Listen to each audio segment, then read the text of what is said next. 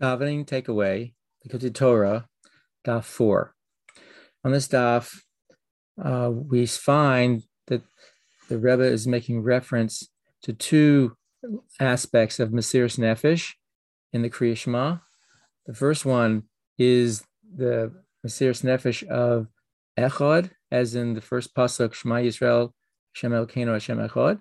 And the second aspect of Mesiras Nefesh is that of B'chol Nafshecho, as in the next pasuk, Ve'ahavta Eis Hashem Elokecha B'chol Levavcha U'B'chol Nafshecho U'B'chol Me'adecha, and explains that the first line is a level of Mesiras Nefesh related to the unity, the first two letters of Hashem's name, Yud-Kei, and that's related to the mitzvahs lo saseh, the prohibitions, which again is not doing anything, and so it represents a lack or a hiddenness, which is considered the higher worlds. It's also this hiddenness is related to the level of makif, of a level that we can't perceive so much. It's so high, or can't perceive really at all because it's so high.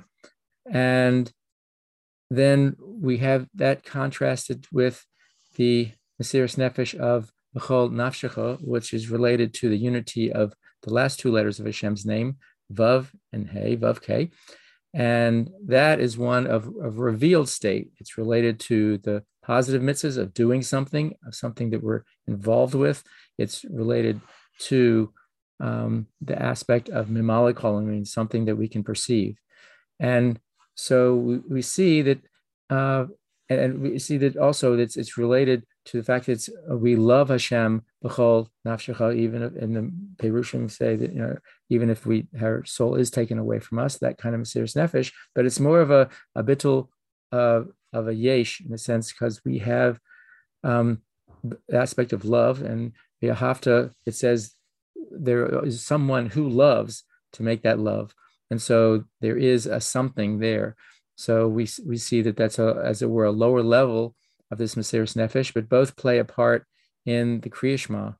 That is, we do, and it's can be said to be related to some of the previous davening takeaways, where the whole effort of elevating the sparks, etc., is accomplished through the Mesiras Nefesh that we have in Shema, and these two are different levels of that Mesiras Nefesh.